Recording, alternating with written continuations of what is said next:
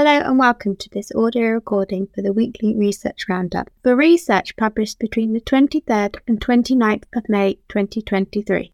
I'm Katrina Pears, the research correspondent for the ME Association. It's been an incredibly busy week for research with a number of preprint studies. There have been 13 new ME/CFS studies and 24 new Long Covid studies. We have highlighted one of the ME/CFS studies in more detail. Paper 2 looks at autoantibodies to selenium SE transporter celloprotein P, CELUP. CELUP is involved in selenium transport to cells, maintains enzymes in several tissues, plays a role in antioxidant defense and selenium metabolism. Similar symptoms to ME/CFS are also experienced in hypothyroidism, such as in Hashimoto's thyroiditis. Recently, autoantibodies to selenium transporters, CELUP, have been identified in HT and have shown impaired selenium transport and celloprotein expression. The authors of this study hypothesized that CELUP autoantibodies are prevalent in CFS and impair the thyroid hormone.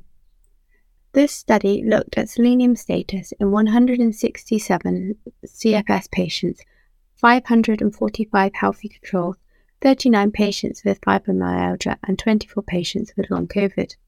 A range of findings were found, but importantly, CELUP autoantibodies prevalence was much higher in ME/CFS, 9.6 to 15.6% in CFS versus 0.9 to 2% in controls, although results depend on the cutoff level used.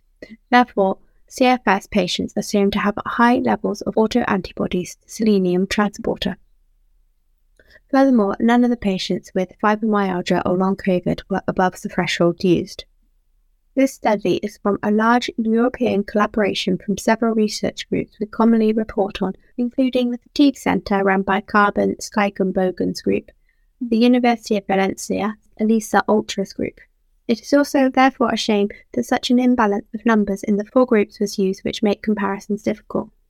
Unusually, patients were diagnosed with the Canadian Consensus for CFS (CCC) and or definitions used at the Parkstead Clinic in Amsterdam or those in Valencia.